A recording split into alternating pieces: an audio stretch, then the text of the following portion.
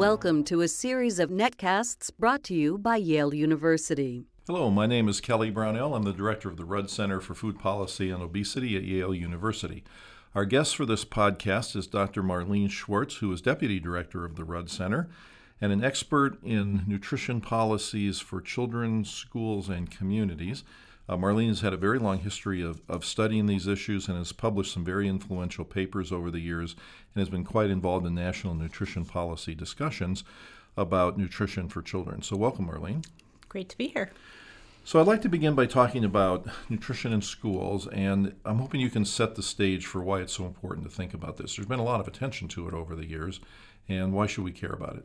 Well, there has been a lot of attention to nutrition in schools, and I think one of the reasons is pretty straightforward. It's because that's where children spend most of their time when they're not at home. And because parents are not able to necessarily influence what their children have in schools, the schools are really in a unique role where they need to take on some of that responsibility. One of the things that's interesting about the school food environment is it's actually regulated at several different policy levels. So first, there's the federal policy level, which regulates the National School Lunch Program. But what most people don't understand is that they only regulate the foods that are actually served as part of the official school lunch, that many other foods that are sold through vending machines or a la carte lines and school stores are actually not regulated at all. Then there's the state level, where many states in our country, especially in recent years, have decided to pass laws about what else could be sold in schools in some of those other areas. And then finally, there's the local level, which is where school wellness policies come into play, where each school district is supposed to set their own rules about what can be sold in schools. Well, let's talk about how schools have changed, because it seems to me that schools were the first frontier of the nation addressing the obesity problem, and that the schools are fundamentally different now than they were just a short number of years ago. But if you go back even before then, if I think about what schools were like when I was a kid, I don't think there were any vending machines in schools at all. There was the school lunch, that was it. There were no such things as snacks. The school, maybe they weren't the tastiest meals in the world, but they were at least what was consistent with nutrition standards at the time. And then schools underwent a big change where they became very commercialized and things. I'd like your opinion about what schools were during that era and what they've started to look like now.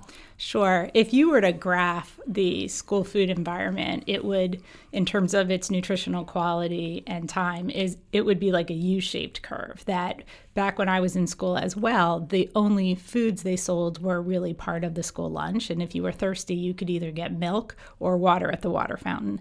And then in the 90s, there started to be a huge effort on the part of particularly beverage companies and the sort of packaged snack food industry to try to get into schools. And so what you saw during that period was a huge increase in the amount of snack foods and sodas that were sold in schools through vending machines, through the national, sort of in the cafeteria, not part of the national school lunch, but sold alongside it. And those are called competitive foods because essentially they compete with the school lunch. And then what happened was there was then this huge reaction to the fact that kids were going into school and it was like they were exposed to the same amount of this sort of stuff that you would find in a convenience store. And parents and teachers started to get upset. And now it feels like it's turning around. We're still not back where we were. There's a huge fight going on where the makers of these products are working extremely hard to convince the public that they can make healthier versions of the products and that they should be allowed to sell those in schools. A lot of people want to sort of compromise on that because the schools can benefit from the revenue of selling these products. But from my perspective, there's no need to compromise. There's no justification for compromise. I think that the school should be a place that parents can send their children and simply not worry that their child's going to be exposed to anything but the most nutritious products.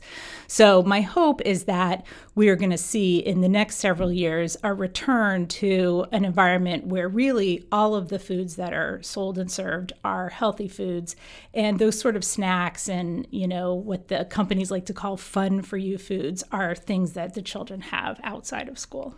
So what do you think about industries, and you referred to this a little bit already, but industries' pledges to regulate themselves in schools. Like the beverage industry will say, well, we pulled a lot of our products out of schools, and the number of calories we're shipping to schools has gone way down. Do those ring empty, or are those meaningful changes? Well, I'd say that they're somewhere in between. I've looked really carefully at the reports that have come out from the American Beverage Association, and to their credit, they did have an outside researcher, someone from Georgetown, do a evaluation of the records that they had from the bottling companies that talked about what was shipped to schools.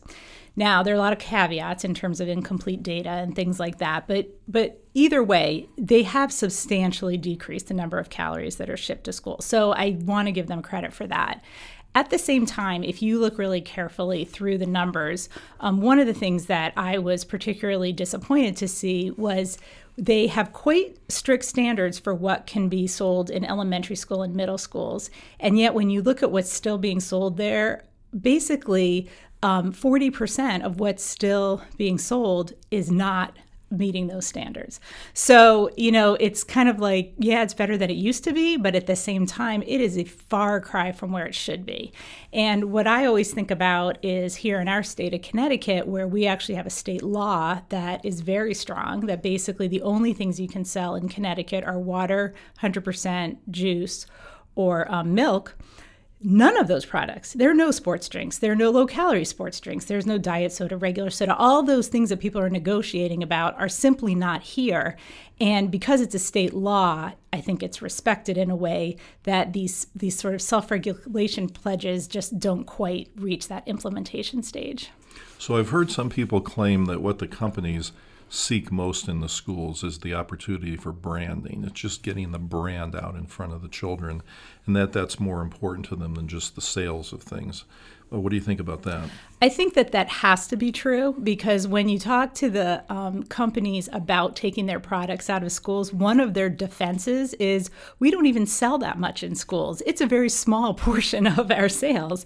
To which I respond, well, then why are you fighting so hard? Then just give it up and, work on selling your product somewhere else. So really the only rational explanation is that they're keeping it in schools, not just for getting the brand in front of children, but for doing it in the place where children are supposed to feel safe. I mean, this is where essentially the government mandates that they go every single day. Their parents support them going there. They're supposed to be learning. They're supposed to trust their teachers, to tell them the truth. And when you take a particular brand and put it in front of the child in that very setting, I feel like you're really maximizing the chance that the child will see that brand as, wholesome, safe, good for me, something I should be doing. And I think that's the part that the companies know about and that the school kind of doesn't want to acknowledge, because if they did, they would realize that it was absolutely inappropriate for them to have any commercial products in there at all. One bit of government involvement in this whole process has been around the concept of school wellness policies, and you've done some very interesting research on this. Could you describe what these wellness policies are? Sure. Back in 2004, there was a piece of federal legislation called the WIC Reauthorization Act, and basically that did a number of things with federal food programs, but one of the things it did is it required that every school district in the country have a written school wellness policy in place by the 2006-2007 school year. And so when we learned about this, we were very interested in seeing what those policies looked like, because the law specified areas that the policy had to cover, such as nutrition standards, physical activity, and evaluation, but it didn't actually say what the policy content needed to be.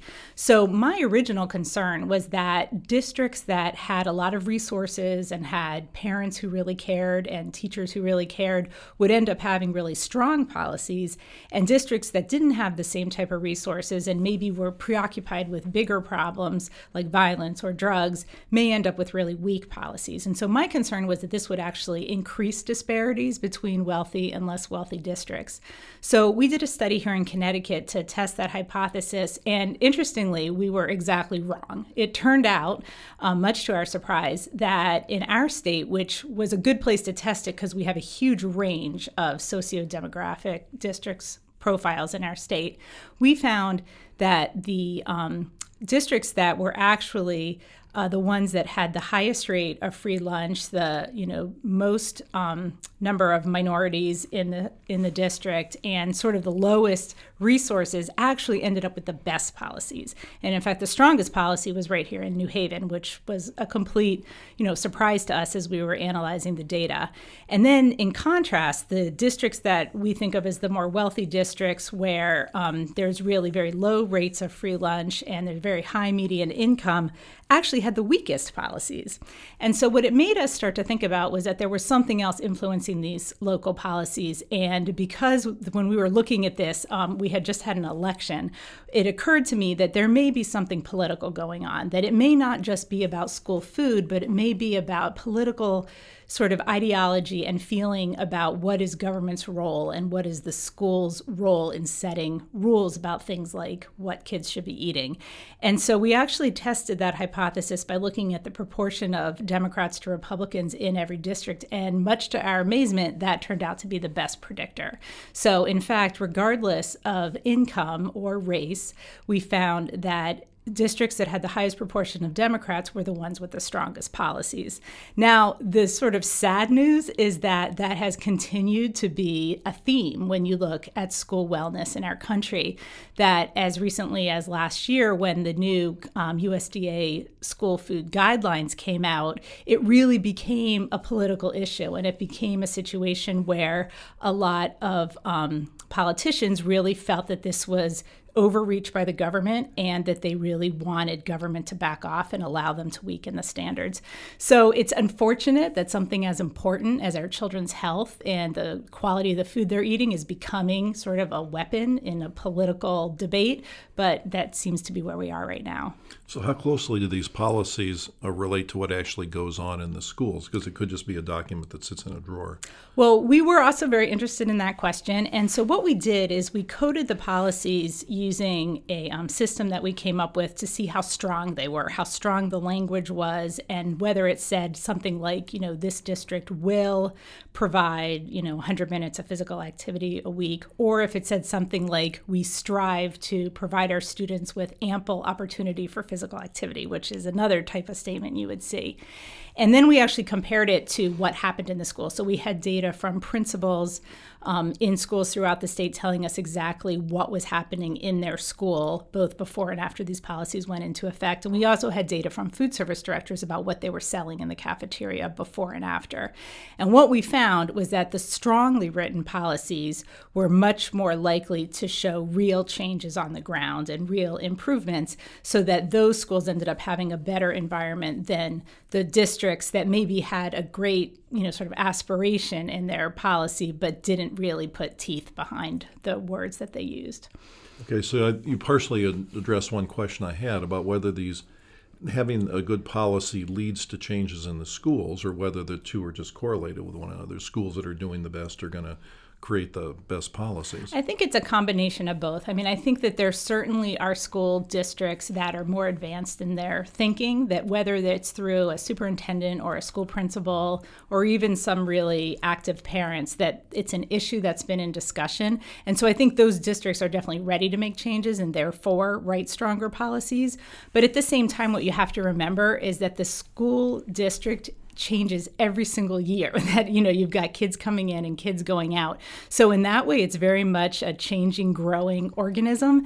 And that's why it's so important to get this stuff down in writing, because you could have parents that, like myself, when my kids were in elementary school, it's now been many, many years since my kids were in elementary schools, but the policies that were put in place during that time are still there. And so it doesn't depend on a sort of active parent or a particular administrator. So do you see the future of schools and nutrition being a positive one? Are you witnessing good changes that you can be optimistic about? I am optimistic. I mean, I tend to be optimistic in general, but I really do feel that schools are kind of the easiest case to make in terms of where we have to do the very best by our children. That, we can argue about what people should be doing in their homes or what should be happening in movie theaters, but you really can't argue that schools are sacred in a kind of, special way, and that we need to do our best there. And I've seen huge changes. I mean, when when I first got interested in this, there were still soft drink machines in the schools in my town. There were all kinds of parties and celebrations. There was, lots and lots of unhealthy snacks being sold to, kindergartners and first graders. So all of those things have changed, and it's been a combination of state law changing, local districts changing, and a lot of people pushing really hard at the local level to make these changes. I think that's going to keep happening. I think that the most efficient way for it to happen, though, is to get more done at the state level. It's really difficult to have every single district in a state fight this battle over and over again. So if states can do things like Connecticut or California, where they really pass strong legislation, it can make a big difference in a much shorter period of time. Now, I know you and your colleagues have assembled a lot of information at the Rudd Center website on the school wellness policies and on school issues in general. Where could people find that information? Well, you can certainly go to our regular website address, www.yaleruddcenter.org. But we also have a special website for what we call the WellSat, which stands for Wellness School Assessment Tool, and that's www.wellsat.org. And that's the website where you can actually take your policy of your school district and evaluate it using the measure that we've developed. And you will answer certain questions about your policy, you'll get a score, and then you will get a printout that tells you all the ways in which you could try to strengthen the parts of your policies that aren't as strong, and gives you resources that you can use for that. So if a parent or teacher or just somebody in the community wanted to find out what their school wellness policy is, how would they go about finding that? Well, the best way to start is to look at the website of your school district. The new federal rules that are coming out now as the school lunch sort of rules have been updated, one of the pieces of information that has changed is that schools are now supposed to put it on their website. It's supposed to be publicly available, which wasn't the case before.